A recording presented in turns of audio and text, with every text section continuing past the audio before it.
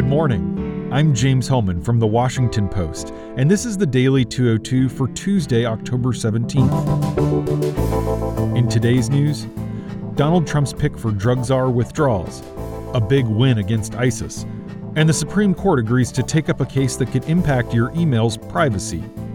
But first, the big idea.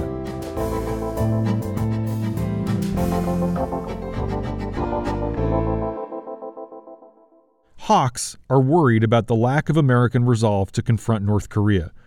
President Trump's bellicose rhetoric toward Kim Jong-un is making it harder to marshal domestic support for potential United States intervention.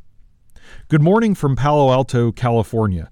I've just spent the past 2 days here talking with fellows at the Hoover Institution, a conservative-leaning think tank on the campus of Stanford University. The think tank is important in the Republican foreign policy world.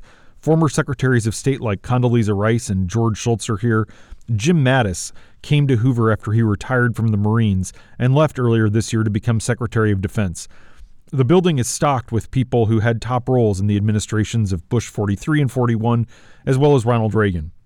North Korea preoccupied nearly every conversation and panel discussion that I was involved in over the past 2 days, and for good reason.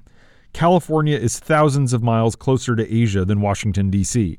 The hard truth that the Bay Area could soon be in the range of a North Korean intercontinental ballistic missile makes the discussion feel much more serious. The U.S. Defense Intelligence Agency concluded this summer that North Korea has successfully produced a miniaturized nuclear warhead that can fit inside its missiles, and estimated that the communist country's atomic arsenal now includes up to 60 nukes. One defense policy expert at Hoover named Kori Schake said that the North Koreans are responding rationally to what she calls the, quote, sloppy threats by the Trump administration.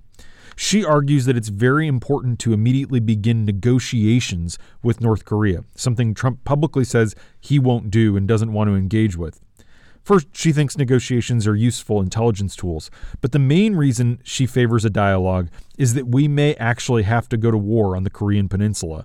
And if we do, she believes that her mom, for example, is not going to be able to get to a place of supporting that unless she thinks that her government has done everything possible to avert it. This was a common refrain. Stanford political science professor Amy Ziegart surveyed a group of over 250 senior foreign military officers recently. She asked each of them to rank 7 factors that would be the most important in determining whether or not a threat from another country is credible. She was shocked to discover that domestic political support for military action beat out by a pretty wide margin other factors like the size of the other country's military or its willingness to risk mass casualties. By that standard alone, Trump's threats must not be terribly credible. A Washington Post ABC News survey that we conducted late last month showed that while more than 70% of Americans agree North Korea is a serious threat to the United States, there's very little appetite for intervention, especially a preventative first strike. Against this backdrop, the saber-rattling continues from both sides. North Korea's deputy UN ambassador warned yesterday that the situation on the Korean Peninsula has, quote, reached the touch-and-go point and a nuclear war may break out at any moment. Meanwhile, South Korean and U.S. troops began 5 days of naval drills overnight that will involve 40 ships, including the USS Ronald Reagan aircraft carrier. And that's the big idea. Here are 3 other headlines that should be on your radar. Number 1, U.S.-based Syrian forces liberated the city of Raqqa from Islamic State militants on Tuesday.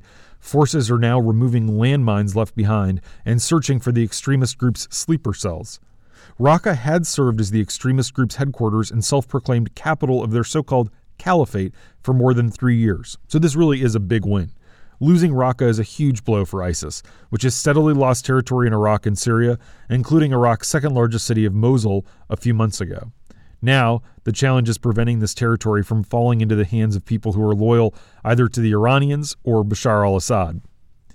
Number 2, President Trump announced Tuesday morning that Representative Tom Marino of Pennsylvania has withdrawn as his nominee to be the next drug czar. Trump's announcement follows widespread blowback across the political spectrum in the wake of a Washington Post and 60 Minutes joint investigation published Sunday that showed Marino worked closely with drug companies to pass legislation that made it harder for the federal government, the Drug Enforcement Administration specifically, to crack down on opioid abuse. A chorus of Democrats had come out yesterday urging Trump to drop Marino as his pick to lead the Office of National Drug Control Policy. Number 3. The Supreme Court on Monday agreed to hear a dispute between the federal government and Microsoft about emails stored overseas. The case began in 2013 when U.S. prosecutors got a warrant to access emails in a drug trafficking investigation. It was served on Microsoft in Washington state. But the data that they wanted was stored on servers in Ireland. Microsoft contended that if it were forced to turn over the information in Ireland, it would lead to claims from other countries about data stored here. This is the second important case on digital privacy that the Supreme Court will hear. The justices increasingly have been called upon to settle legal battles between law enforcement and technology companies, and to interpret laws written before the technology revolution that now raise a lot of pertinent questions about privacy. And that's the Daily 202 for Tuesday, October 17th. You can read much more about the latest on North Korea and the latest in Trump's agenda in my newsletter at washingtonpost.com/daily202. Thanks so much for listening. I'm James Hillman, and I'll talk to you tomorrow.